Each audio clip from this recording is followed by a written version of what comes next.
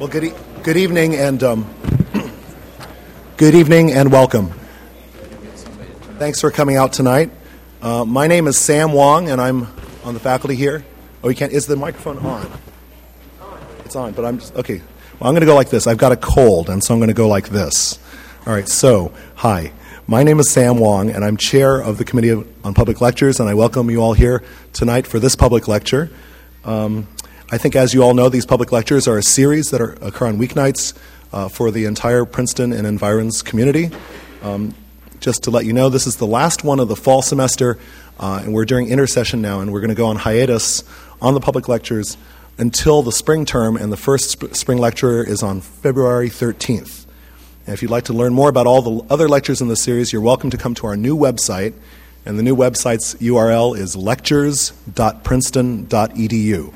If you go to lectures.princeton.edu, you can hear all about Avi Widgerson and Ruth Reichel and all the other speakers who are going to be coming in the spring. Tonight, I'm very pleased to introduce, for this week's lectures, co-sponsored with the Princeton University Press, we are hosting Professor Peter Ward of the University of Wisconsin. Professor Ward's lecture tonight is part of the Stafford Little Lecture series, and as I said, is co-sponsored by the press. The series was made possible by a bequest from Henry Stafford Little of the class of 1844. Mr. Little was a lawyer and was active in New Jersey politics and was the first president of the New York and Long Branch Railroad Company. Stafford Little first suggested that Grover Cleveland be invited to give a lecture every year on such topics as he might be disposed to give every year. Mr. Cleveland was the Stafford Little lecturer until his death in 1908. After that, the Committee on Public Lectures expressed an intent to use the fund to address topics in the general area of the social sciences. And over the years, the social sciences have been interpreted to mean a lot of different things, and past lecturers have included Teddy Roosevelt, Albert Einstein on the meaning of relativity, Henry Stimson, Arnold Schoenberg, and Thurgood Marshall. So as you can see, this is a very broad lecture series. Tonight we have Professor Peter Ward, who's been active in paleontology, biology, and more recently astrobiology for more than 30 years. He's published more than 120 scientific papers dealing with paleontological, zoological, and astronomical topics. He's the acknowledged expert on mass extinctions and the role of extraterrestrial impacts on Earth. In that capacity, he's funded by NASA for mission planning on Mars. He's nearly unique in being a cutting-edge scientist as well as a tireless popularizer of science for the public. He's published 14 books to date on a remarkable range of subjects, including mass extinctions, astrobiology. Relevant tonight are several books I'll just mention. Rare Earth, Why Complex Life is Uncommon in the Universe. That was featured on Nightline, was one of the 10 most important science books of 2001 as described by Discovery Magazine. And he has several new books. Recently he has Out of Thin Air, Dinosaurs, Birds, and Earth's Ancient Atmosphere. And he's currently working on, or is about to release, Under a Newly Green Sky, The Global Warming, Mass Extinctions, and that was recently abstracted in the October issue of Scientific American. So if you're interested, you should go to the recycling bin, get out the October issue, and read that.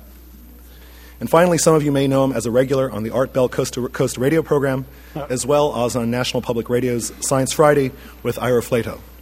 So I think that introduction was somewhat longer than he wanted it to be, but nonetheless, I'm very honored to give you Professor Peter Ward.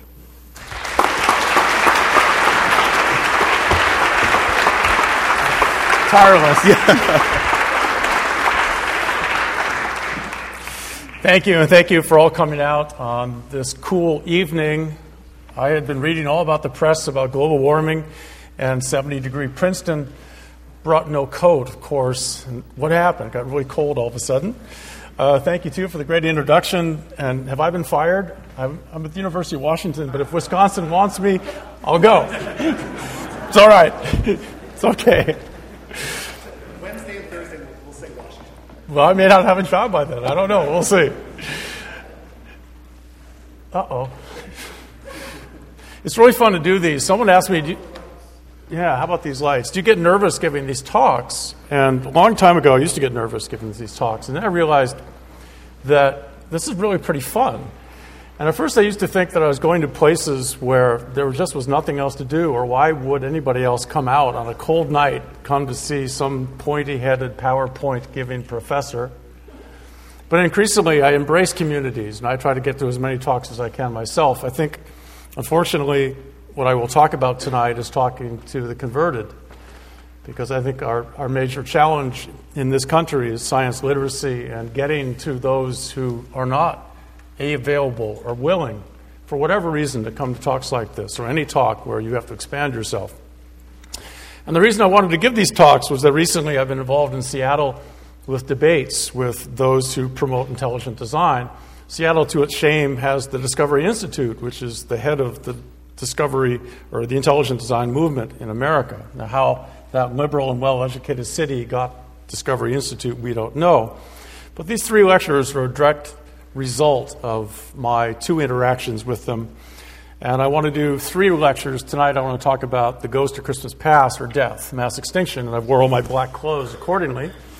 But tomorrow I have my Miami Beach white suit, and so we'll go into hope and hopefulness over the next two lectures. So the ghost of Christmas past tonight, I want to talk about creationism and science briefly, and especially talk about intelligent design. I want to really think then on the history of mass extinctions and the history of life and ask, is there a relationship really between what the idea of intelligent design promotes and their view of the universe? How can it really explain what we see in the rock record? What is the history of life on this planet? And over the next two lectures then go into something about the future of life on this planet, as best we can understand from what is a really exciting and new field called astrobiology. Well, last April 26th, the Seattle Times, the biggest paper, sported a one-night knockdown, drag-out mud wrestling tournament between Dr. Stephen Meyer or Dr. Peter Ward, or so it was pushed on the local radio shows that we would have a debate over intelligent design. Meyer is a trained paleontologist who has now become one of their most slick purveyors of this snake oil, and he's extremely good. He's likable, personable. You get in a room with him, he knows everything. And what I should have known and didn't at the time was he's also a trained debater. So I wandered up to this hall. I had my 9-year-old in tow and my wife. They dropped me off.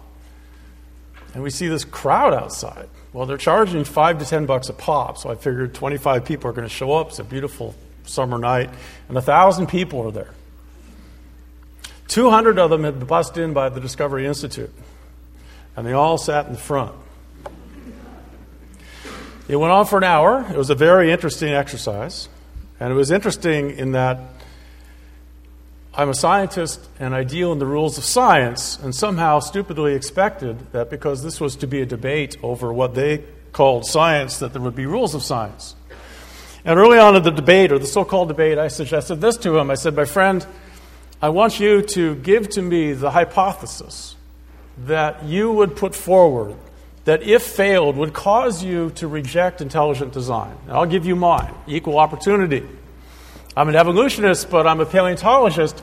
If we go out and find nice Cretaceous rocks, and we can tell that in these Cretaceous rocks there are not only a scapula of a T-Rex, but a Homo sapiens skull, and there's been nothing messed around with, that skull is of that age, and we can date everything, I quit. At least I'm going to reject evolution as I know it in so many parts of it. So what's yours? But he won't answer that, of course, because there isn't one. There is no scientific hypothesis that can discredit or cause you to eliminate this idea called intelligent design, because one does not exist. And yet the debate went on for another however long, and I must say that he actually completely kicked my butt. At the end of this, I had emails. I had emails from his supporters castigating me for being so mean to him. But I had many more emails from the evolutionary supporters saying, you didn't kick his butt enough, or at all, depending on who the supporter was. And here's the real problem with debating these people, and why about a third of my faculty prior to this said, don't do it. Do not get on a stage with these people. You are simply giving them credibility by appearing with them. Ignore them, just as we've ignored them. Well, my point of view is we're in the trouble we are in this country along the lines of creationism and intelligent design because we have ignored them. But you can't win their debates, at least not at that moment. But what you can do is perhaps get people to think after the fact away from the he won, he didn't, who's better, this or whatever, the debating tricks. There's some thoughtful things, and I think our country needs thoughtfulness more now than any time since at least Bush was elected. Well, there's another part of this, and I expose myself to you completely. Never has there been a more exposed speaker anywhere. I have no shame whatsoever. I've cut it off here at least, so we don't have to deal with some of the other anatomical features. But this is me. This is me. This could be the fate of some of you. This is a field geologist who fell off too many rocks. So this gets stuck in me. It's here right now. I got on a plane for the first time. I'm in Seattle 2 days ago. I go up to the metal detector. I mean, it didn't just go ding, ding, ding. It goes honk, honk, honk, and big red lights go around, and these guys come running out, and they grab you, and they take you back, and they put you in your own room. And I said, I'm filled with metal. And they said, oh, sure you are. Start taking your clothes off. Everywhere, and they're doing all this stuff, and they finally let you out, and they say, well, that bomb sure is well supported and hidden, so you can go on the airplane. So this is the new world. Now, I don't show this for, why am I showing this? I'm showing this because, first of all, had this been, say, 100 years ago, 1,000 years ago, 10,000, 100,000 years ago, I would have been dead long before I got to this point. Because of the lack of mobility out on an African veldt, natural selection, I'm out of the gene pool. But the reason I also show this is there was a second nastiness. You know, we used to be on all fours down like this, and our intestines were all tucked in. And then we all went upright. And when we upright, you know, all that stuff in here, it's got a whole new orientation. It's a really bad design to go from on forward and then up. Because in a short period of time, evolution takes a long time to do some fundamental stuff. In a short period of time, some of us humans start getting like bulging outward. It used to hang down, but now it does other things. And there's some other even worse aspects of it. And on this night, I was damn near dead. At least I would have died. And I was surgically cut open from here to here because of a really bad design of a colon, large intestine, small intestine. And my surgeon, when I came out, said, you know, it's really a bad design. I'll tell you how this should have been designed. We should have done this, and you tuck this around here, and that fold really is a mess, and this is terrible. Well, that's why I missed the lecture in November. But our bodies are filled with these things, filled with these problems, filled with this terrible design. Now, evolution is compromise, and they're bad compromises, and we're short-lived creatures. If I were to design us, I could do a much better job, I think. Any designer would have done a much better job. But natural selection doesn't really care about we silverbacks. You know, we're out of the gene pool. We die, and so what? Because evolution drives it. And tonight I want to talk about some aspects of life and death and the history of our planet that show that evolution is a series of compromises. Creationism in this country has a sordid history. Evolution was a crime in 3 states in the 1920s, the famous monkey trial. We have the ups and downs. And the one I like finally is the 2005 Dover decision. If you haven't read this decision, you should. I think every teacher should read it to various middle school, high school certainly, because this was a Republican-appointed judge who was so outraged by the nonsense that the Discovery Institute was putting forward as to why we should teach intelligent design rather than evolution in high schools. It's amazing. And yet, it still continues. Currently, we teach phony evidence against evolution in the name of critical thinking. Our president, teach the controversy. We have some really smart people, and this is one of the smartest. This is, go back. William Dembski, who is really the head of the science behind intelligent design, or at least he calls it science.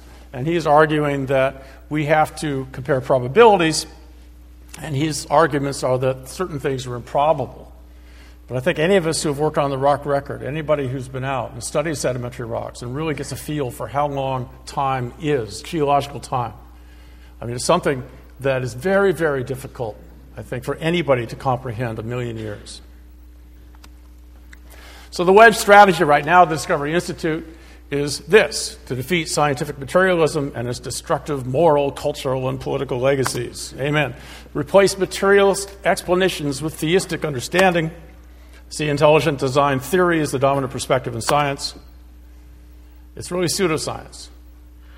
And I believe that all of us, in our own way, in some way, must understand that this is a danger, that we do have to get on stages with them, and if they kick our butts, that's just one tiny battle. It's a war, folks. So the stakes to me are the following, and this is what I presented in my talk in Seattle on that night, as to be the most important reason that we must continue. What does it say to our young people if we say that some problems are just too difficult? That it's improbable that this could be done by natural means. In fact, it's so difficult that only God could have done it, because these guys say in a coy way, oh no, the designer is not God, but certainly they believe it's God. So what sort of message is that? But to me, it's the scariest aspect about our country now is, what do we produce? Who's the best car maker on the planet? Toyota. What does America produce? What we produce best are the people in this room, the brains in this room, and the young people in this room. And if we do not continue to produce the best engineers and scientists, we as a country and an economy are in for dark ages. And yet I find that intelligent design and pseudoscience and what we see throughout is simply an attack upon that. Let's look at, I think, one of the scariest metrics of all, 2004. This is the production of engineers in the United States, India, and China. So this is what we're dealing with now, a global competition. And we are going to have to deal with this as a nation. Intelligent design is one way to go backwards. So that's the context of why I began thinking and debating and dealing with these people. And tonight I want to think about one aspect of it. I want to bring in astrobiology and look a bit about the nature of our planet, how it was produced through time, how it evolved, and how life upon it evolved. And also think about the nature of astrobiology. Is there any relationship to creationism? And I think that there are scientific discoveries, inferences from astrobiology that can be very useful in understanding and bringing down some of the pseudoscience. So what I see is that some of the creationists suggest that the Earth is a unique abode for life. There's a book called Perfect Planet. Now, there are many of these unique Earth ideas. Only the Earth has life. And secondly, there can only be one kind of life, and that was produced by God, and that is Earth life. So in the next 3 nights, we want to look at both of these. Let's see how unique the Earth is. It isn't. And let's see if there's any other possible way that life on this planet could happen. But before we do that, I want to show you that our planet itself is a highly imperfect planet. That just like my hip, and just like this intestine of mine, badly designed. And that as a planet, as an abode for life, we are seeing it running down. The Earth is old. As an abode for life, it's old. It's in old age. The odd thing is that we complex life have appeared at the very end of the Earth as a habitable planet. The first animals on this planet appeared 500 million years ago.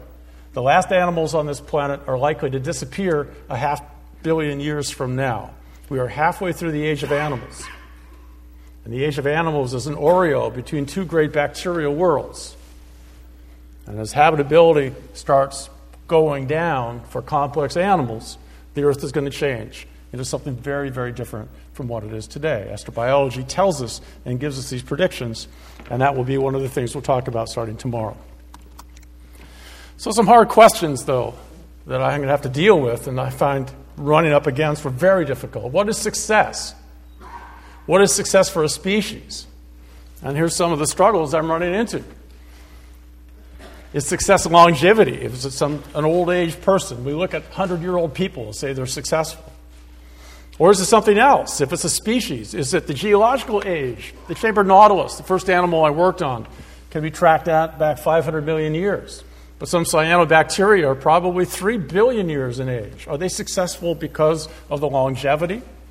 Or are they successful perhaps because of abundance? Or are they successful because of the number of new species they produce? And what about complexity? Is complex advanced and simple not? We'll tell that to the bacteria, which really are the largest biomass on this planet and run things for we animals in ways that we're only now beginning to understand. And so success really becomes somewhat qualitative, and yet when you really want to attack ideas, you need to come up with something about success or lack of success. It's very difficult to do. So falsification, then, of the intelligent design idea about the universe, I think, is that if we find other habitable planets, and if we can find or build life that's different, that can demonstrate that there could be other forms of chemical life, then I think we can falsify some of these ideas about a designed universe, a designed life, a designed planet. And that's my hope here, is to at least cast some doubt on design arguments. Well, astrobiology is the study of life in the cosmos, not just on this planet, but on all planets. And I think all of us who do this fully believe that there will be other life, other kinds of life, lots of other life. There's 400 billion stars in our galaxy. There are billions of galaxies. I think it'd be very foolish to say that we are unique. We can't prove that. As yet, we found no other life than Earth life. But we are certainly finding every year more and more planets. And we are certainly, through many different lines of evidence, including many by those at this university, understanding that habitable planets probably aren't going to be rare at all.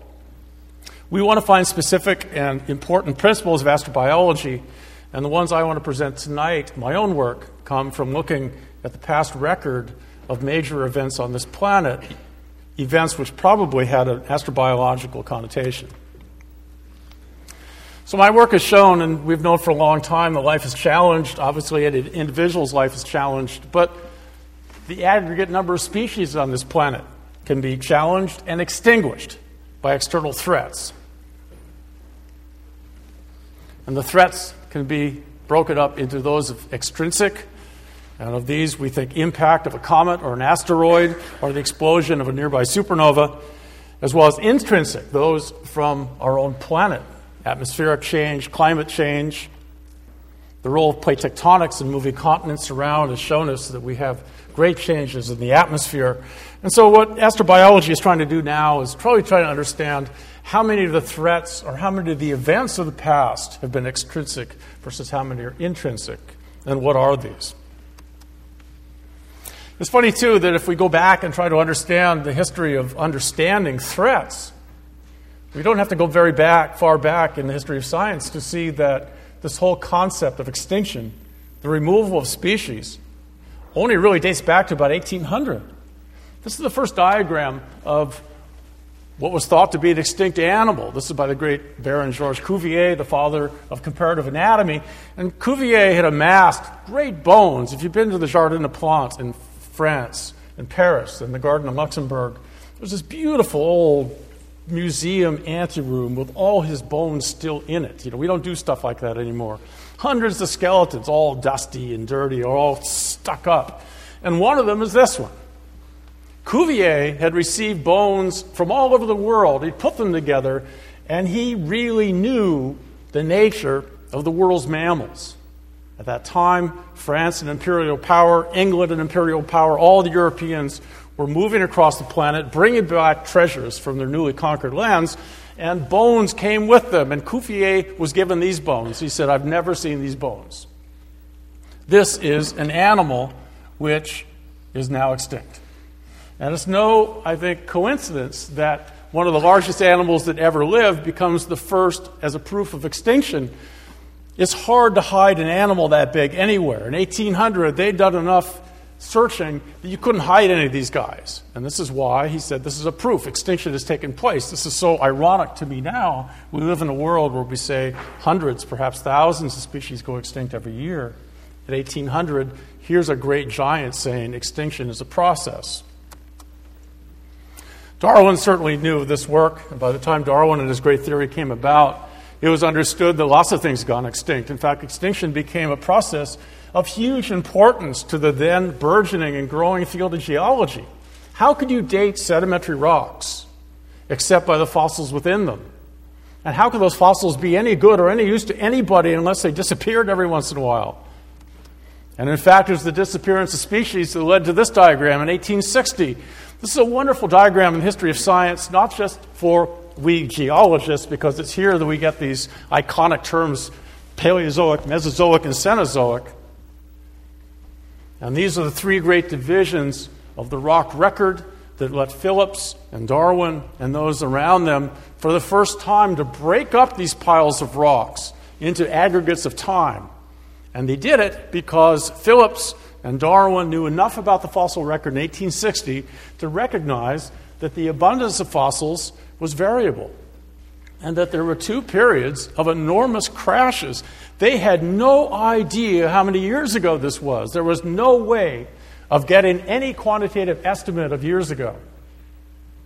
But in relative terms, they knew that the fossil record started from nothing, and then we had trilobites and some brachiopods, corals, bryozoans, started to see vertebrates, and then we had the gigantic crash. And then all kinds of new stuff appears. Dinosaurs, ammonites, lots of new kinds of clams, crash. Mammals, modern clams, echinoderms, forams. They saw this pattern. And what's interesting about this, it is not only the first document that gives us time, it also is the first history of biodiversity on the planet. From this diagram, it appears that we seem to have more species on the planet now than any time in the past. And this, too, has been borne out. Here's now a modern view of this particular graph turned around 600 million years ago. Here's the geological periods we have now, Cambrian through Permian, a big crash, Triassic, Jurassic, Cretaceous, a crash, and the modern day. This is Jack Zukowski's graph of marine species. And it would suggest there's more animals on our planet now than any time in the past. But what caused those crashes? Uniformitarianism was the great theory that you could not have had things in the past that you couldn't see today. So how could you have made so many of those species disappear so quickly? Well, it wasn't until really this century, halfway through the century, that people started thinking maybe it's not of the Earth, it's outside the Earth. Here's a picture of a supernova, the Crab Nebula. And in the 1960s, a great German paleontologist named Adolf Schindewolf said the supernova exploding near the Earth may have caused these great diebacks in species. The diversity of the planet dropped because of radiation hitting our planet. But by far the most interesting of all the extinctions was the one that caused the end of the dinosaurs. And it was this one that really started pushing forward an idea that not just outside the Earth, but of the Earth itself, were competing hypotheses to be examined. Was it a volcanic eruption? Like in every movie I ever saw as a kid, there were all these great dinosaur movies. You always knew it was near the end of the movie because the volcano exploded, right? And some T-Rex gets and burned up. The movie's over. So everyone with the dinosaurs. Sure, why not? Volcanoes. But other stuff, the seas go up and down, climate change, and finally this one, impact. And we want to talk a little bit about this because from 1980 to the present day, impact has been the dominant theme, paradigm for understanding past mass extinction. So if any creator created the universe, that's some bad juju they put when they put all those asteroids and comets up there. So let's look at that. Well, this had to be one of the greatest of all science stories of the 1900s. It had everything: dinosaurs, death, rocks from space, dueling scientists, reputations raised, trashed. I mean, people really began to hate each other. In 1981, I was working at Davis, California. Louis Alvarez, the great Nobel Prize winner, and his son Walter were close by Berkeley. And I had just come up with a theoretical study suggesting that the ammonites, the group I worked on, disappeared suddenly. Boy, I was invited over, I was taken to dinner, and when a Nobel Prize winner takes you to dinner, it's just so great. You know, you glow. And the next year I went out and actually did some digging and suggested that it was gradual, not rapid. Ooh! His adversary, Clemens at Berkeley, invited me over and took me to dinner, but he wasn't a Nobel Prize winner. And the Alvarezes wouldn't even go to the talks. And if it wasn't what they wanted to hear, they weren't going to hear it. And the whole society just sort of split. And it got so nasty, but it was so wonderful. So all of that started here. This is a hillside in Italy. This is Alessandro Montanari, a Walter Alvarez grad student on the so-called famous Gubbio KT boundary site.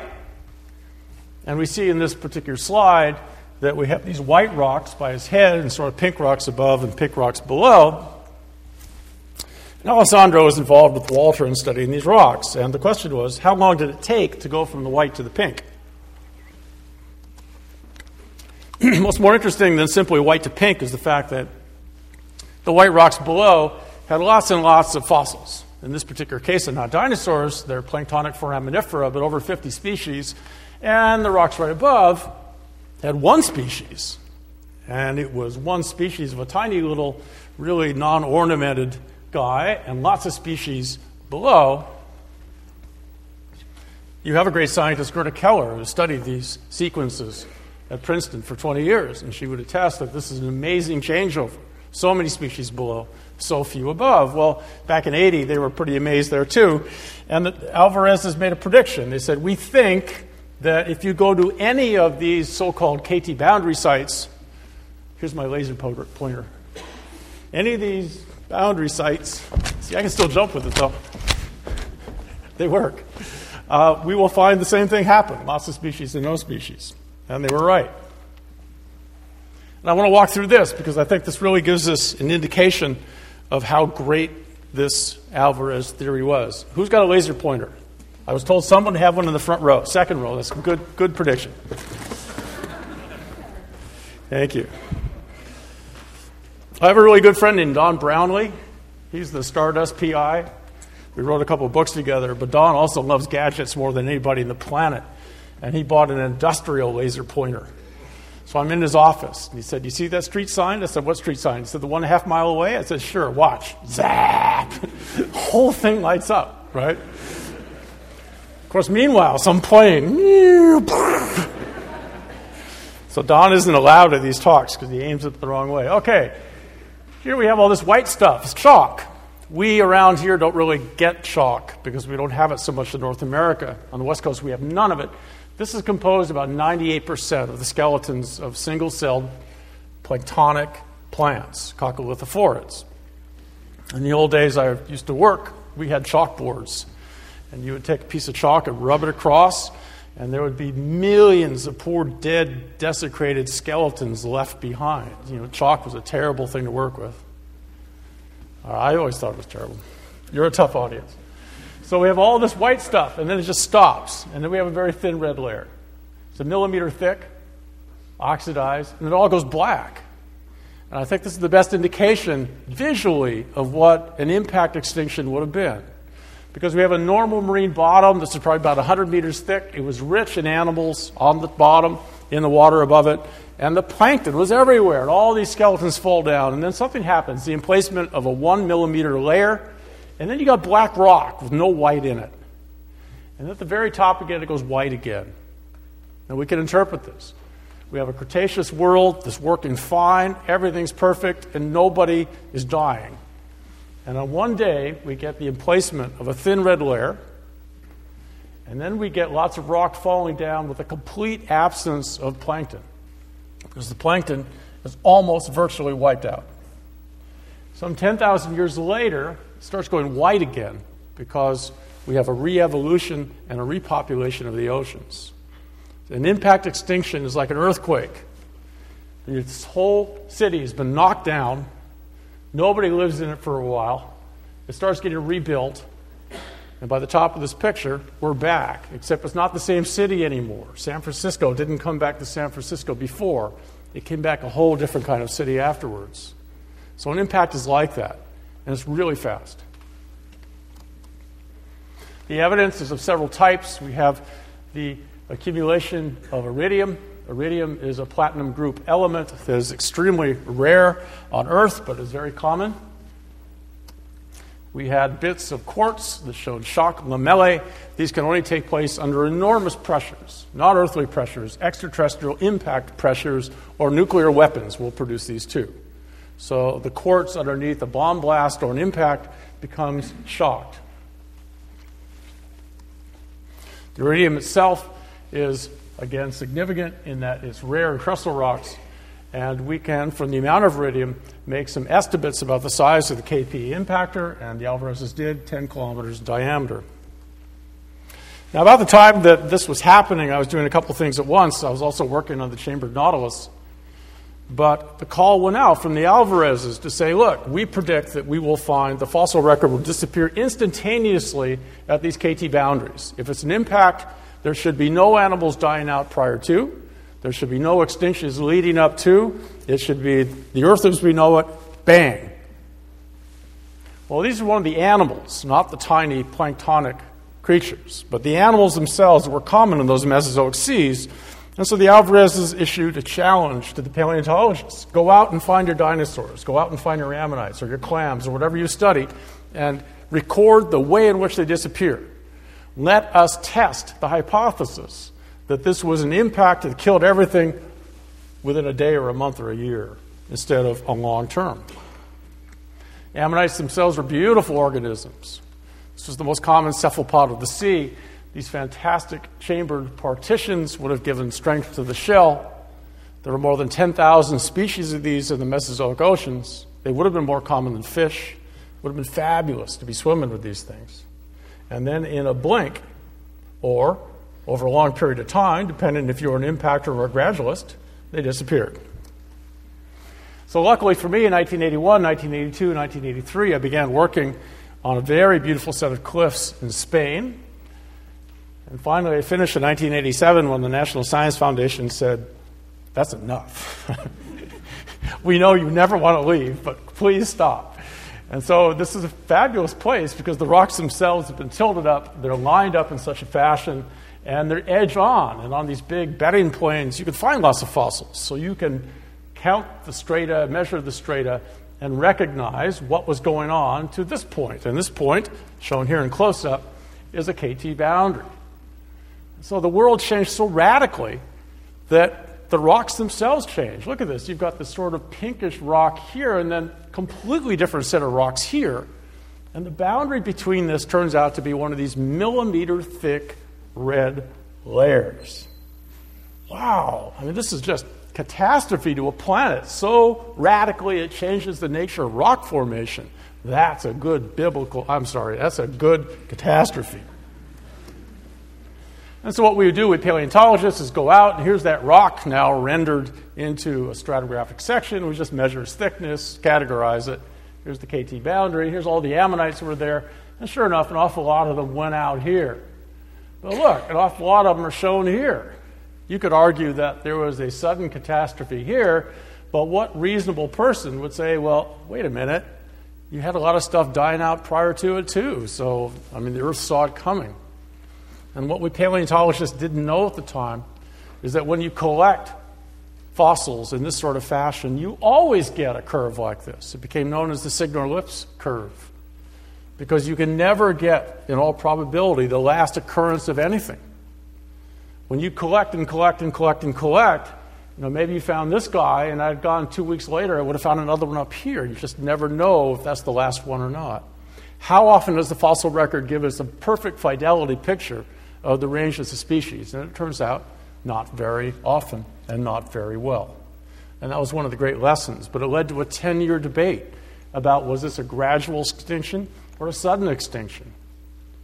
And finally, some people started doing lots of good stats because there was lots of data sets like this and came to the recognition that the KT extinction was just a knife blade in the history of life. It was causing the river of life to do a 90-degree kink, and that kink happened in a day or a month or a year, which is how long it took to kill all that stuff. We now know where the crater is, the Chicxulub crater in through here. If it were in Texas, it would be up here, and I gave this lecture in Italy, and they kept yelling, "Where's the Bush Ranch?"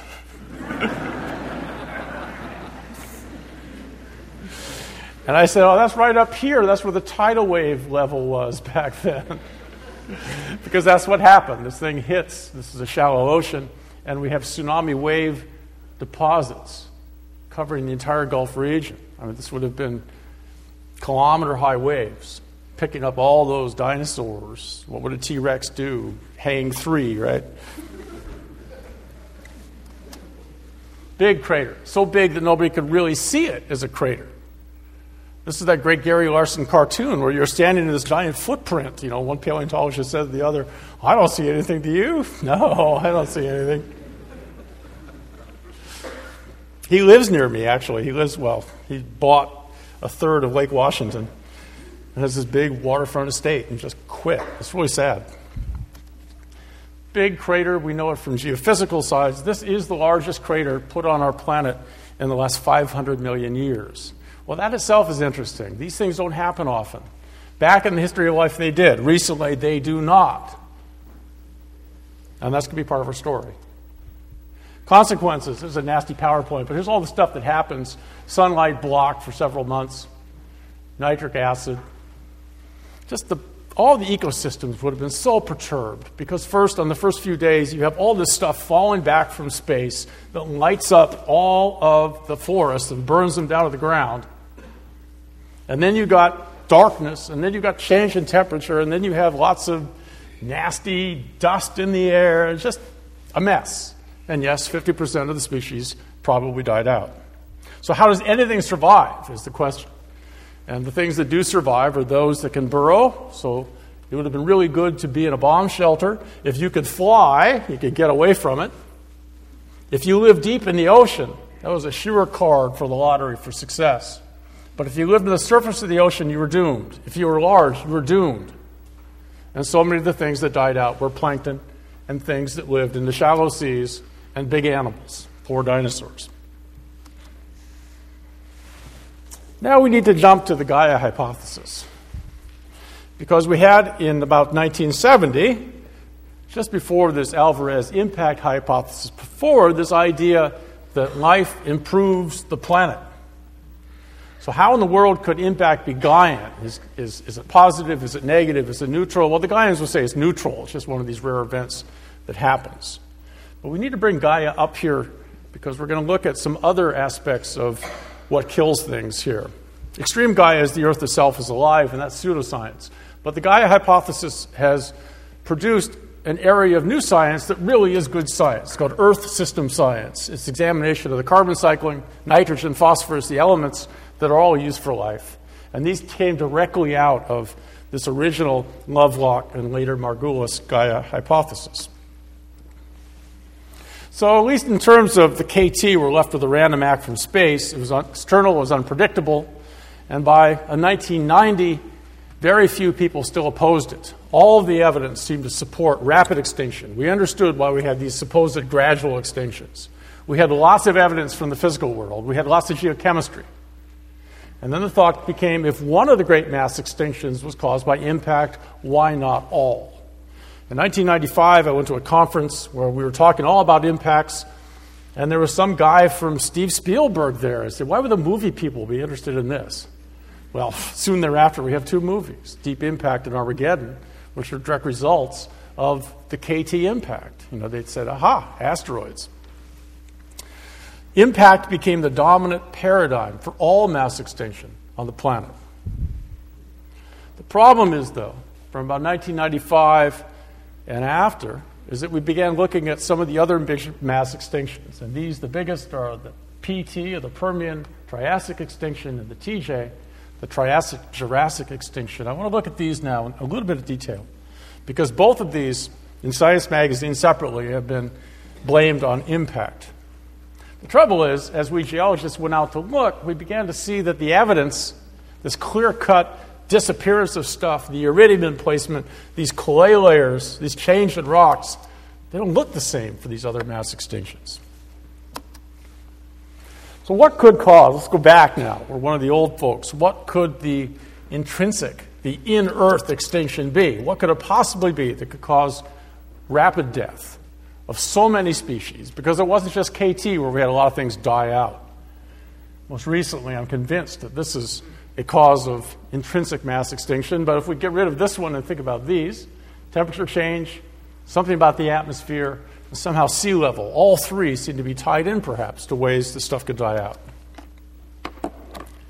And the really big dilemma came about the year 2000 when it was found that one of the other big craters, the 100-kilometer Manicouagan crater, which is half the size of Chicxulub, dated at 214 million years ago. When enough paleontology was done, we could find the impact layer, and we found out that nothing died. So a 200-kilometer crater, half of all species go away, a 100-kilometer crater, and nothing dies. Increasingly now, science began to understand that perhaps it took giant impacts to do anything, and maybe half-giant impacts don't do anything at all. So let's look now at the two most interesting of the mass extinctions that haven't been as studied as this dinosaur-killing event. The first, the Permian extinction, also known as the Great Dying, or as Doug Irwin of the Smithsonian calls it, the mother of all mass extinctions, which makes me wonder who was the father. Common knowledge, highest extinction rate ever. Some people say 90% of all species. I wonder, though, in absolute numbers, if maybe it wasn't less than the KT because of that diversity curve. But this is heresy, right? Once the press gets it in its mind that it's the highest extinction rate, then you keep seeing that self-perpetuating. And secondly, was impact involved? And this brings to a really fascinating study published in 2001 in Science Magazine by a group led by Luann Becker, a geochemist, that there was an impact and that a whole new line of evidence needed to be brought out, the examination of what are called buckyballs. About the same time in 2000, I had been working in South Africa for 4 or 5 years because at the end of my National Science Foundation money to France, I couldn't go to France anymore. I had to go do something. And so I went to South Africa, and I was lucky enough to get there just as apartheid was disappearing. I began working there in 1991 and went back every year or twice a year till 2004. And this was the background for my book, Gorgon, a commercial word. And one of the areas we worked at was in a place called Lootsburg Pass. And providentially, or not, some Boer family had died and left their gravestones right here on a Permian-Triassic boundary section. Buckyballs, Luann Becker used as evidence are these. These are mass spectrographs now of carbon compounds, and buckyballs are carbon-60s. And you get fragments of these in rock, and they can be 60s, and there's 120s peaks. And then these other peaks, these just tell you now, when you're looking at the rock, the weights of carbon that are present. Well, lots and lots of carbon 60s or 120s, or pieces therein, are pieces of what look like great big balls. And these balls are called buckyballs because their full name is carbon fullerenes. They have the shape of a geodesic dome of Buckminster Fuller, and hence that popular name. But Becker and her crew said it wasn't the buckyballs that were evidence so much, but the fact that within the buckyballs there was another marker for mass extinction by impact itself, something called helium-3. Helium-3 is found in great abundance in outer space. The hypothesis is that an impact hit the planet. The formation of that impact locked up and produced lots of these buckyballs, and in the middle of the buckyballs was sequestered extraterrestrial helium-3. And the presence of the buckyballs then was an indicator of impact. So in 2001, here's a whole new way, supposedly, to say that the Earth had been hit in the past. So a bunch of us went out and started looking for buckyballs. This is my own area in South Africa. This turns out to be the change between the Permian here and the Triassic, more rocks. In this particular case, however, we don't see that one layer. We see lots of thin layers. And it didn't look anything like a KT boundary layer. There wasn't one single layer. There wasn't any place you could say, well, that's it. There was no iridium. There's nothing. There's this gradual changeover. But nevertheless, buckyballs and its evidence was holding sway. Well, the work I was doing then changed from sea creatures to land creatures, and I want to show you a little bit about the world that did disappear about this time. This is the skull of a big mammal-like reptile called a Gorgonopsian. This would be about 1.5 meters. So we're looking at an animal that was probably about 9 feet long, probably low slung, had a tail that waggled back and forth, its arms were off to the side, and it would have looked a cross between a lion and a crocodile. So this is us, really, before we became the mammals that we are. This is the mammals that we were. And the world was filled with these things. And people say, is that a dinosaur? No, this is way before dinosaurs. Yet the cant that I learned is that you had this age of amphibians, which gave rise to the age of reptiles, and they were the dinosaurs, then the age of mammals. But the real world is that the mammals were there first, in huge numbers, because in all functional ways, these are essentially mammals. And it is this group that gets so cleaned out by this Permian extinction, whatever it was that happened. There's all kinds of them. This is my son Patrick. This is definitely paleontological child abuse. Scale, be a scale. Help! And around him we see there's big ones and there's little ones and there's all kinds of ones. But, that's us and that's us. And the sad news about the world is that Permian extinction really stopped the age of mammals and brought about this age of dinosaurs, which is all a mistake anyway. There should never have been this age of dinosaurs but for this Permian extinction. And I showed this. This is one of the last fossils I found. This is a pen for scale. It's still in the rock. And this is about the size of a robin head. And here you're looking really at yourself. This is the species in the lowest Triassic strata, after this mass extinction is over, that does give rise to all real mammals. So in the strata right below here, we have 50 species of these things and these things. And above we have 2 or 3, and this is one of them. And you can see the eye socket in here. Here's this little brain case. This is a little nose, and here's a little tooth. So it's about the size of a little tiny kitten, and would have looked something like a rat. And if that doesn't survive, we don't have this conversation, or something else has this conversation, but not us. So that's how close things got. We're down to 2 species of things after this gigantic Permian extinction. It was the mother of all mass extinctions. It was the worst in terms of how much life got strangled out of existence. And yet when we began looking at the nature of the record, and this is from work we published from our South African adventures for 10 years, and carbon isotope curves, and magnetostratigraphy, and putting together over a long period of time who appears and who disappears, it turns out that the creatures that come afterwards here, these are little error bars, seem to appear before these guys go extinct. It isn't the KT where it all dies out and new stuff appears. There's this big admixture of stuff going on. This is probably taking 20, 30, 40,000 years. Stuff's disappearing, stuff's reappearing.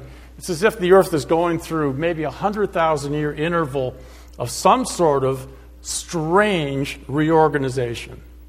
And nowhere within it can we find evidence of impact.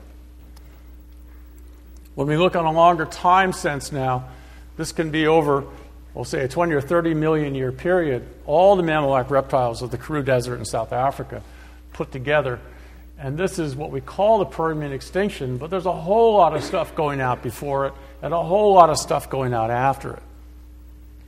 We're seeing a changeover from a mammal-like reptile world to what's taking place in here are the first dinosaur-like creatures, and eventually there's more and more dinosaurs. This changeover strangles whatever was here and replaces it with an entirely new and different world. It would be good to know what did that, and it would be good to know if it could ever happen again. So bizarre was this. I love this little PowerPoint. I was looking for squigglies, and here's PowerPoint. It has its own. The rivers changed. The end of the Permian was covered with lots of meandering rivers. All rivers today meander, except in, say, places where you have clear-cut all of the trees away, or in deserts, or next to high glaciers. Then you get braided streams and braided rivers. Well, the Permian, the rivers were meandering, and then over about 10,000 years, they changed to all braided. The whole planet over. So Dave Montgomery at the University of Washington and I began looking for fossil evidence. What is the sedimological evidence of meandering river? We couldn't find any meandering rivers older than the Silurian in the planet's history. Why? Well, because it takes plants to stabilize banks, to give you the ability to have a meandering river. Until we had plants, all rivers on Earth were like this. If I were Chris Scheibe and looking for advanced life in outer space, all you'd have to do is image a faraway planet. If you saw this, you knew you had plants or plant equivalents. So life is extraordinarily important in the shape of the planet as we know it. The Permian extinction took us back to the time before plants. before plants, so wiped out by whatever did this, re-evolve, and the rivers go back to meandering up through here. These mass extinction, folks, are gigantic, throttling strangulations of planet Earth. Alexis Rockman, my friend in New York City, painted this for me. Some stuff got through, Listersaurus, burrowing animals get through, but this is sort of our view, and I think it's probably a pretty good one. A world that has very little water taking place on it, at least in the middle of continents, no plants whatsoever, mammal-like reptiles dying, disappearing, going down the tubes. So let's go to the Jurassic extinction, the Triassic-Jurassic.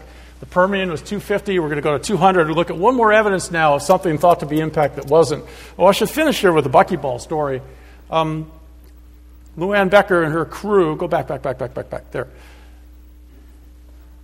People went back and tried to replicate the results of the buckyballs, and no laboratory has ever been able to replicate these results, even from the same sample sites. So the buckyball hypothesis remains to be replicated, and unless there's replication, it's not science, or it's not science that can be verified. TJ, catastrophic.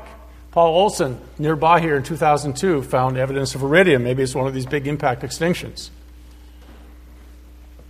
Big turnover taking place. Carbon dioxide, we know, was huge at that time, up to 2,000 parts per million. Right now it's 380. We had the emplacement of a gigantic flood basalt area. We had lots of methane going into the atmosphere. And I got to go see this in New Zealand a couple of years ago. One of the great joys of field geology is you get to go to great spots. So two of the sites we looked at trying to study this mass extinction, Frederick Island, British Columbia. This is a place you can only get to by helicopters. Vancouver Island is down through here.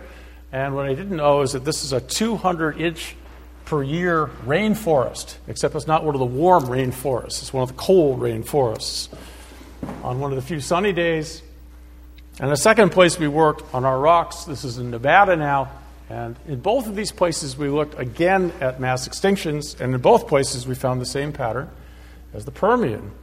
There's not a layer with iridium. There's no impact extinction evidence whatsoever. Instead, what we do find in both places is this. This is a carbon isotope record now, taking place across this Triassic-Jurassic. A real quick lesson of carbon isotopes.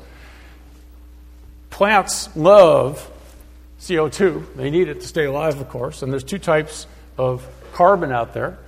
There's carbon-12 and carbon-13. We've all heard of carbon-14, and that's certainly used for dating.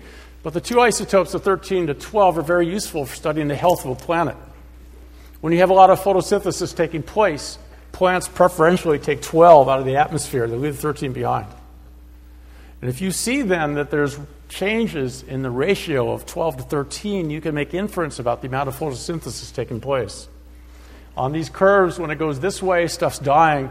When it goes this way, there's a lot of photosynthesis. Little life, lots of life. And when we began looking at these records across these boundaries, not only at the Triassic, but in the Permian too, we started finding these great big changes back and forth, a series of them. Well, the impact at the end of the Cretaceous just had a 1 negative and a positive, and life went on. In the Triassic, it goes negative, way positive, negative, positive. And the Permian does the same thing. The carbon isotope record indicates that it is not a single event across these other mass extinctions, but a series of perturbations of the carbon cycle itself that is equivalent in time to the extinctions. It's stretched out over 10,000 to 100,000 to 1 million years. And we find not only the record of carbon isotopes, these are the records of pieces of bacteria. They're called biomarkers. And in rock, you can get very interesting bits of lipid cell wall that are specific to particular bacterial groups. And what we find across this is that right in through here, a huge amount of biomarkers of hydrogen sulfide oxidizing bacteria. Bacteria that can only live if a large amount of hydrogen sulfide is present. Anybody here have chemistry with H2S labs? Before they took it away, I did. You come home, smell like rotten eggs. Hydrogen sulfide is a hideous poison. The evidence by 2003 was that at the Triassic-Jurassic boundary, in 2005, at the Permian-Triassic boundary, that biomarkers indicate the world's oceans filled with hydrogen sulfide. There's no other way to explain these observations. Which led in 2005 to the Kump et al. Hypothesis, which is the scariest of the mass extinction ideas, and it indicates to me if there were a designer, he was a very malicious soul. The Kump hypothesis is there's a buildup of hydrogen sulfide on low oxygen bottoms, and that these bloom sufficiently to trigger the release of the gas, which is in solution. If there's enough of it, it goes out of solution into the ocean and into the atmosphere. H2S poisoning is a kill mechanism in two ways. At 200 parts per million, it will kill any animal. And at the same time, that level, that concentration will cause the ozone in our atmosphere to disappear. So we lose our ozone layer and we have H2S into the atmosphere. And this is now recorded evidence from both the Triassic, Jurassic, and the Permian Triassic from various lines of evidence. This looks to be a much better indicator as an explanation of the mass extinctions, all except the KT, than anything else we've looked at. In fact, we now have evidence that more than 10 of the big and the little mass extinctions were caused by 10,000 to 100,000 year intervals when hydrogen sulfide is being vented into the atmosphere through bacterial explosions. So how do you test this? And you test it by the biomarkers, and isoronurethane is the biomarker that is indicative of hydrogen sulfide bacteria. These are blue and purple sulfur bacteria. And when they occur in sufficient presence, when they die onto the bottom, they leave pieces of their cell wall, and we find this particular carbon compound. So finally, let's look at one last mass extinction, which is really a key to the present day, which is where I want to get to. The end Paleocene event, another one of these strange, non-impact, but lots of stuff died. But because this one was only 60 million years ago, we can have a lot better indication from fresher rocks and younger rocks about what happened. And what happened here is that oceanographers in 1991 began to see that we had a period when the oceans seemed to go from lots of oxygen on the bottom to no oxygen on the bottom. And at the same time, there was indication of an enormous amount of carbon dioxide going into the atmosphere, volcanic carbon dioxide. And what happens in this is that when the Arctic gets warm and the tropics are warm, you don't have the push for currents. I mean, what causes our planet now to have wind currents and ocean currents and all these big bad storms is you have a warm tropics and a cool Arctic. But if you warm the Arctic, if you reduce that temperature gradient, your currents slow down. Everything slows down. The thermocirculation pattern that now carries warm surface and cold oxygenated water stops. And when that happens, the oceans go anoxic. And when they go anoxic, you bloom these bacteria. The change caused by short-term global warming is volcanic in the past. It leads to circulation change, and that causes more warming. And so we really start seeing that the past is a time of ocean states, and I suspect it is these ocean state changes that are correlated with the great disasters of the past. Impact can cause extinction, but it did so in our past only once that we can tell, whereas this has happened over and over and over again. We have 15 times of mass extinction in the past 500 million years. So the implications, what are the implications? The implications are that carbon dioxide is really dangerous. If you heat your planet sufficiently to cause your Arctic to melt, if you cause the temperature gradient between your tropics and your Arctic to be reduced, you risk going back to a state that produces these hydrogen sulfide pulses.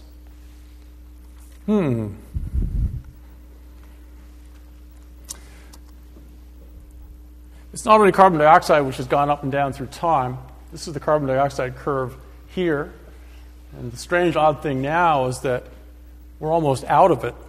The real irony is that if you show up tomorrow night after I've tortured you tonight, we're going to see that this is the reason, or will be the reason, for the end of animals on our planet. We're going to run out of carbon dioxide. It's going to cause plants to disappear. That's the 500 million year limit I told you about. But carbon dioxide and oxygen are in opposition. This is from Robert Berner at Yale. When CO2 has been high, oxygen has been low. When carbon dioxide has crashed in the past, oxygen levels have gone up. And in fact, this up-down of carbon dioxide and oxygen can also be related back to these mass extinctions. Here's the oxygen curve from Bob Berger, and these red lines now are these mass extinctions that are associated with the hydrogen sulfide bursts. And they all seem to happen at times when oxygen levels drop, and oxygen levels drop when the world gets very warm. Our oxygen and our carbon dioxide are in opposition. So where does that leave us? It leaves us in a planet where oxygen can go up and go down. This is a map of the world today, but it's also a map of contours, because at the end of the Permian, not only was carbon dioxide high, oxygen levels were so low that any area in red here would have been at altitude too high for an animal to live. At the end of the Permian, the oxygen levels were so low it would have been equivalent to 14,000 feet. So we don't have a stable planet. CO2 goes up, oxygen goes down. When oxygen goes down, animal life gets distributed at ever narrower coastal areas at sea level. And the main cause of this in the past has been these. These are big red basalt layers. And we can think of it like this. Each of these is called a flood basalt. They take place over fairly short periods of time. And they're the final piece of this puzzle, and I'm almost through. Why did we have these clump episodes? We had them because one of these things happens. A huge amount of basalt comes out for whatever reason. I mean, that's the mystery. And covers a gigantic surface of the planet. And in so doing, huge amounts of carbon dioxide come out. Someone asked after the Scientific American article, why don't everything die off? Well, because these things are limited. They come to a certain size and they stop. And when they stop, carbon dioxide drops. And when it drops, the Earth starts using up the carbon dioxide in the atmosphere. It starts getting colder in the pole. Circulation starts increasing. The oceans get oxygenated. Crisis over. The amount of extinction, the size of the extinction, is directly related to how much lava poured out, bringing carbon dioxide out with it. Well, that's well and good if carbon dioxide were only being produced by volcanoes, but it's not. It's being produced by human industry. Can the CO2 we are producing in any way, shape, or form be matched up to the rates of change that happen in these mass extinctions? That's the current challenge. Let's hope not. But in all probability, it is. These are the levels now, this is a brand new graph, of carbon dioxide through time in parts per million. And here we are today, right there. So at each of these reds are when we had these nasty global warming extinctions. The last one is right here. There's about 700 parts per million. We are here, we're projected to be here, if not by the end of this century, certainly by the end of next century. And this is way over the critical threshold point at which we can start seeing the same processes happen again. So it's not the volcanoes, it's us.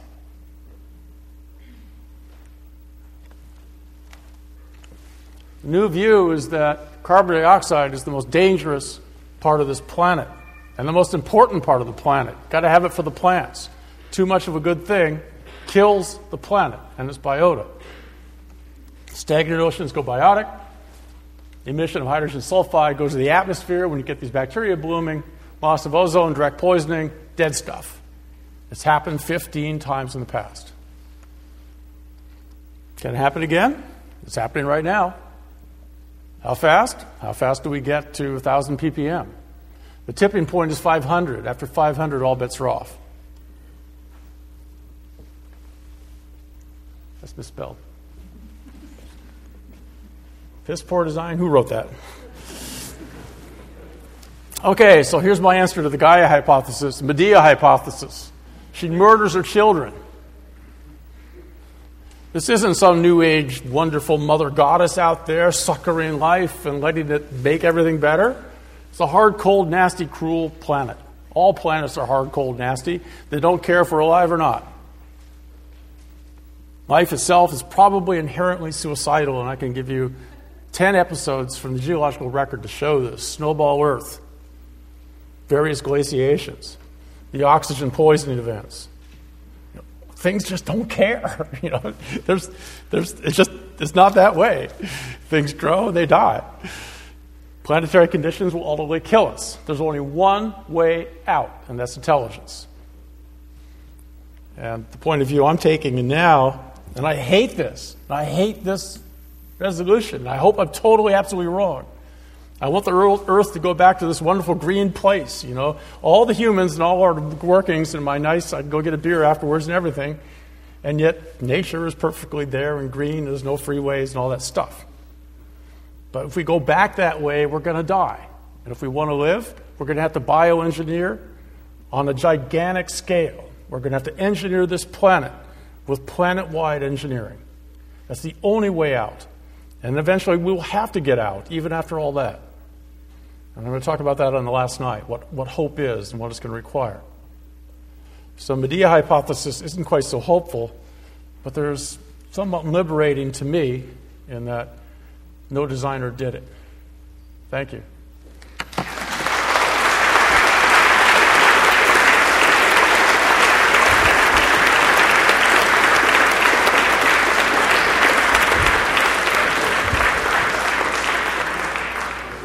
I'll take as many questions as you have the patience for. If you want to leave, go. There are 2 microphones, I believe, in the back of the room. And if you'd like to ask a question, wait for the mic to come to you. And we'll take them for about 15 minutes.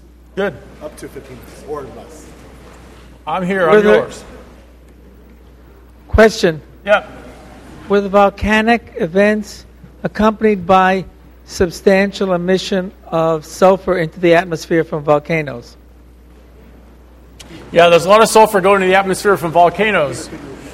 Yeah, the question is, if I get this question, there is currently a lot of sulfur going into the atmosphere through volcanoes. Is that the correct question? And it's not doing anything to us?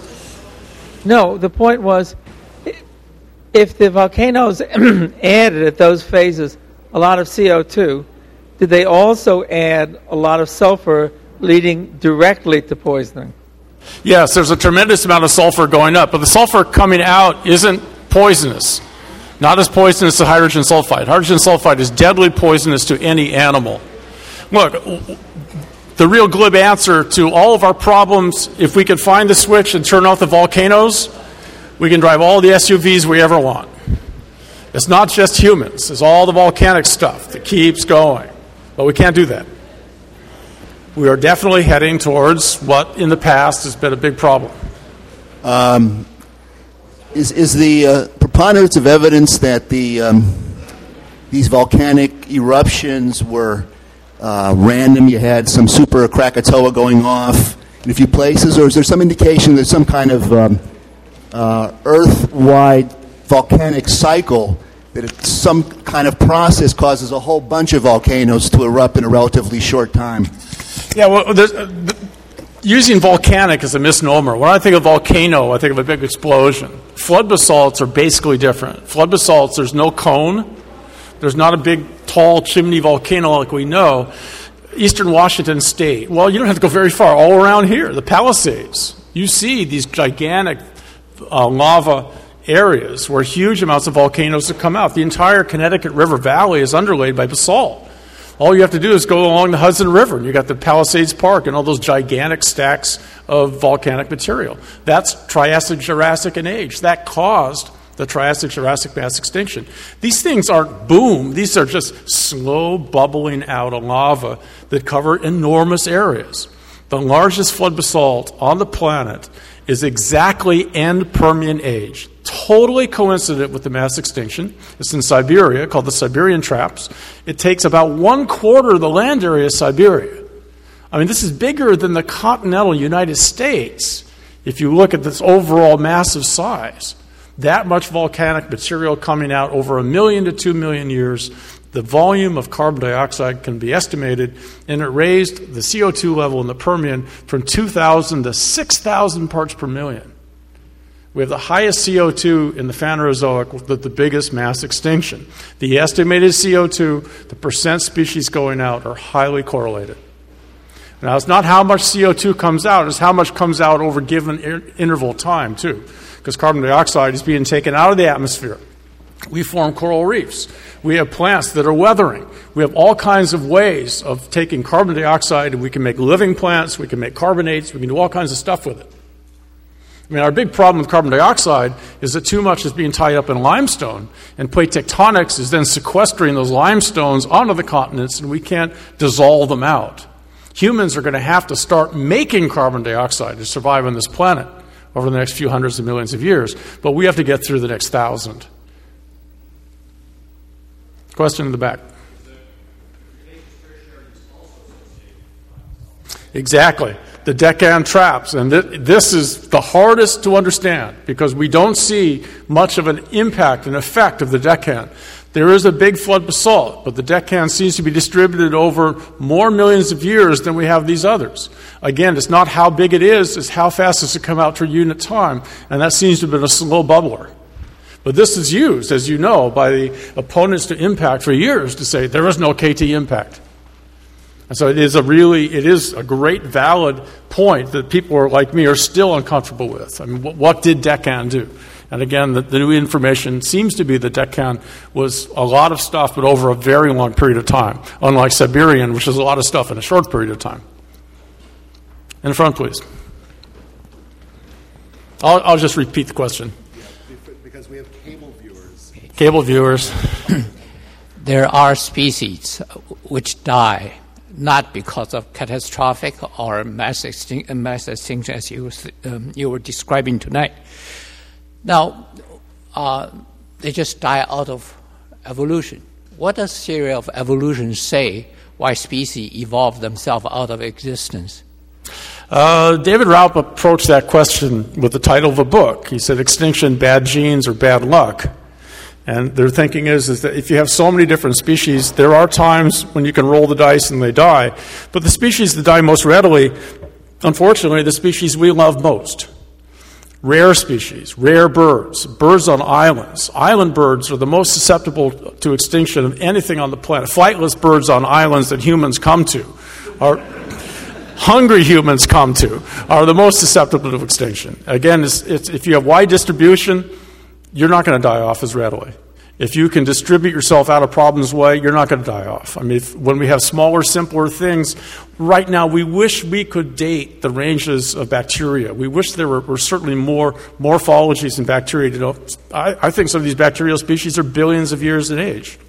But that seems just to beg the question, why some species become so rare then? Some species become so incredibly narrow in their food tolerance or their temperature tolerance. Now, a really good example is in Hawaii.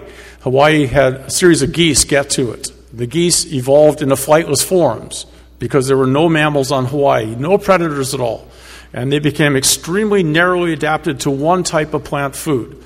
The Hawaiians did two things. The Hawaiians ate the flightless geese, but they caused about 40 other species to go extinct, not by killing the birds at all, but by making taro fields.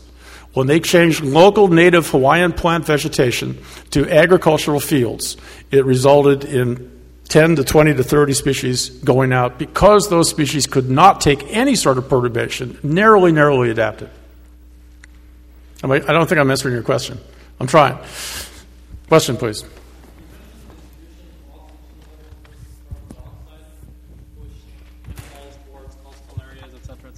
In general, changing distribution of animal, and I was wondering if that idea is backed up by fossil funding. We know so much more about carbon dioxide levels through time than we do oxygen because you can make a direct read on CO2. You do it in two ways. You can do carbon isotopes of carbonate nodules that are formed in non-marine environments, but the best way, look at fossil leaves. They have tiny holes that let carbon dioxide in or out. And you can grow a leaf in high CO2, and it'll produce a few tiny of those holes. In low CO2, it has lots. It needs it. The fossil record tells us CO2. Oxygen through time is much harder. Robert Berner at Yale does it best. But we've found a lot of really good indication that his curves are correct. Berner predicted that the highest oxygen in the last 500 million years was 300 million years ago, and that's the time when we find the biggest insects ever on the planet. Large insects can only exist because of really bad respiratory systems under high oxygen conditions. But if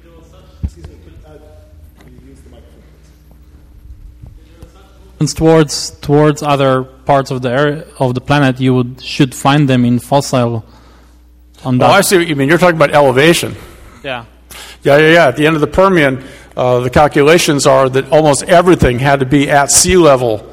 And if you even go up to 5,000 feet, you're not going to find very much in the way of life. The trouble is the sedimentary record preserves almost always basins that are at sea level or near it. Mountains just don't preserve. So we don't have a really good measure of paleo elevation. We can't take a rock measure and say this is 7,000 feet. We can just make predictions based on oxygen levels, probably what the oxygen levels were at any given altitude. Question right in front. I'd like to return to intelligent design for a moment. It would seem to me that one of the arguments could be that the improbability of our existence based upon the fact that if several fundamental physical constants were slightly different, we would not be here. And I'd like you to comment on that, please. Yeah, I certainly would do that in Lecture 3, the anthropic principle. And I'm going to comment on that in greater detail then, although I'm no physicist, and I'm just going to parrot what I read. You're totally correct, and the idea perhaps is that there are multiverses, and that we are the one of the multi where life could exist, and that you have all these other universes where life doesn't exist because those constants are different. But that's so hairy-fairy to me.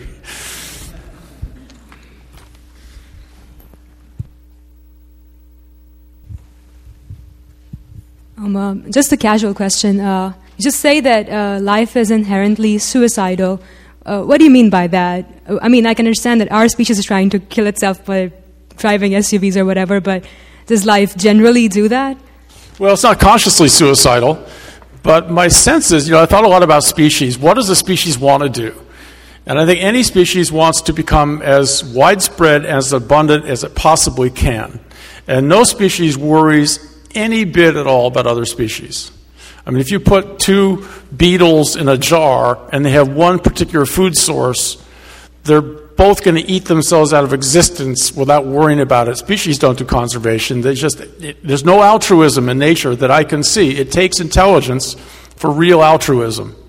And in this particular case, I think maybe it's a very cynical point of view, but I don't think that the fact we have so much diversity isn't by any sort of effect of species knowing that a diverse world is greater than a non-diverse world. It's by natural processes producing that. But it's certainly not from any species saying, I don't want to take over the world. Because look what we did, we humans. I mean, we distribute as far as we can. Will we ever stop population numbers? What are we at, 6 billion now? What's this world going to be like when we hit 9 billion by the end of the century? But evolution may be ruthless, but it's ultimately for the improvement of life in general, isn't it? In quality and complexity. I don't know. Question, please.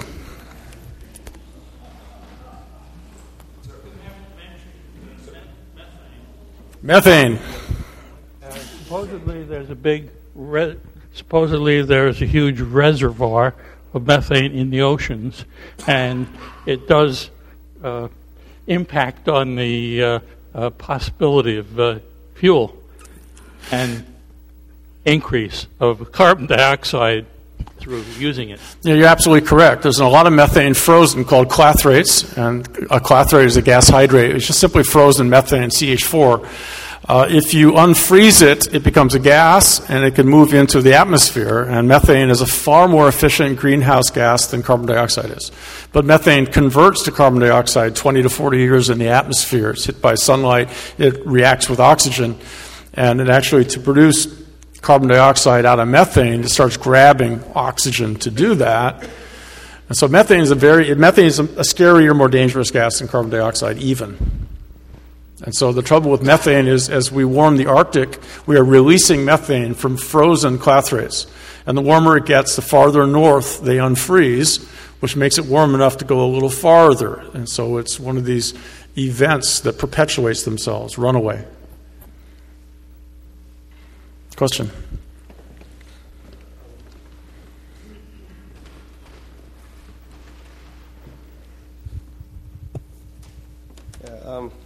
I really enjoyed the lecture, but I was kind of I had a problem. Really enjoy the lecture. When but is the fifth word, you're in real trouble. Exactly. But I was having trouble following the logic, of the connection between these facts you presented us tonight and the Medea hypothesis that life is suicidal and planets are barren. I mean, it seems like it's just as gratuitous to say, that life doesn't care or that the universe doesn't care as that it does. I was looking at one of your slides. One of the questions you bring up is that it's hard to find a criterion of success for a species, and you go on to say that all these terrible mass extinctions happen, and that maybe the good of the species is to expand as much as possible, but then you turn around and say that it's not a good thing for a species like us to expand as much as possible. So it just seems like you shift the standard of values.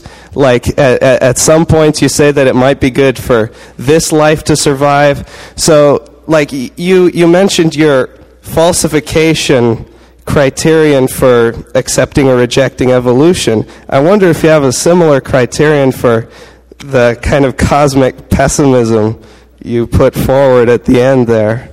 I mean, what level of design would be perfect enough? Because it seems like the one that would be perfect for us might be really, really bad for other forms of life. Boy, I'm even more confused than you make me out to be. That's the scary part. No, you great points. I personally have come up with what may have seemed like a rather cynical point of view about how I interpret the facts, but any lecture is the facts and then one's interpretation. That's what science is too. So, okay, I will be mea culpa. I could have done better, but you get what you pay for too. We talk afterwards. Another question.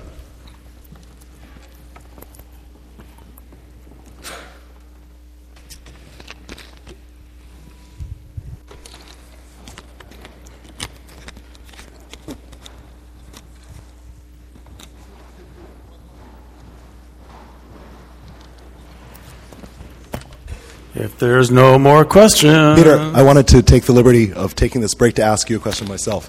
I wanted to follow up on this question a little bit with this Medea hypothesis. And you've talked so far about catastrophes that lead to large geological changes. And you've also talked about natural selection acting to improve fitness and increase spread of a species.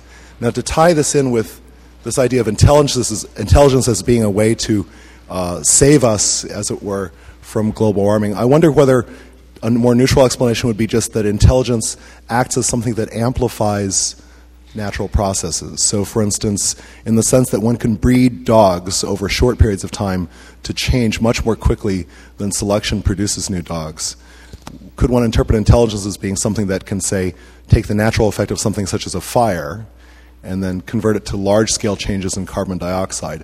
And so rather than take a particular view about life or anything as being intrinsic, to think of intelligence as being something that amplifies natural effects. And since we don't, at a micro level, understand what the effects of these are going to be, we're the beagles in a jar, wherever you got that analogy from, that intelligence basically, that species act to amplify, and it's not, they act in a very limited range and don't take the view of understanding what will happen when that is taken to an extreme. Yeah, the point about intelligence, too, is that there's a lot of people, the SETI Institute, as you know, worries an awful lot about intelligence. And what is intelligence? And I didn't mean to belittle your question at all. And I wish if it were written down, I could hear it again when I'm not, after you give an hour lecture, my IQ is about 7 now or 12 or something. But, you have some great points. You pick and choose. And picking and choosing, I think, is definitely what even intelligence does. What we humans are doing is we cherry pick. We cherry pick in terms of analyzing things, and we cherry pick certainly technologically and what we are going to use and not use. In terms of the overall engineering, it's I listen to my friend Don Brownlee a lot, and he is really struck with the idea that the only way to get back at global warming eventually will be big panels in space. He wants to put big mylar up there and block the sun. And that seemed like that's so idiotic. Why don't we just, do some conservation on Earth? But he's far more cynical than I am. And he said it won't happen. And his point of view is that when China and India all have cars, when the standard of living raises to the point where the number of automobiles on this planet goes, say, 5 times what it is now, then whatever the United States does is irrelevant. I hate that. I hate that. I hate that so much because that means, well, then if it's irrelevant, we don't have to do anything. And that argument becomes self-perpetuating on a global scale. Well, China says, well, India's not going to do it, so I'm not going to do it. And then we get to the point where Brownlee may be correct, that it gets to the point where the humans on the ground can't do anything anymore, and you're going to do a mega engineering. And so I'm really struck by the fact that you read popular science or popular mechanics, you will see all kinds of these really crackpot, strange ideas. But from those come these mega engineering projects that may actually work. The strangest, stupidest one I ever heard, as you're going to see if any of you dare show up, or if it's empty tomorrow night, that's maybe I understood what a bad lecture it was tonight. But our Earth is going to get too hot. Our sun is going to expand. And as that happens, we either move to a different planet or we move the Earth. Well, moving the Earth is actually practical, and somebody in popular mechanics came up with an idea how to do it. You go to the asteroid belt, and you throw, I think it was 10 million large-sized asteroids, and just miss the Earth. And when it comes really close, each time it jerks the Earth away from the sun a little bit. So we have to have a government project where if you screw up one time, you obliterate all life on the planet. But that's the sort of level of engineering, that we couldn't do now. But if you could get to that level, you could do this sort of stuff. We talk about big engineering now. I think about all the stuff I've seen in my lifetime that always goes bad. But we would have to be sort of the next evolutionary step up in great engineering. That would definitely be a federal level project. Okay, well, Peter, thanks very much.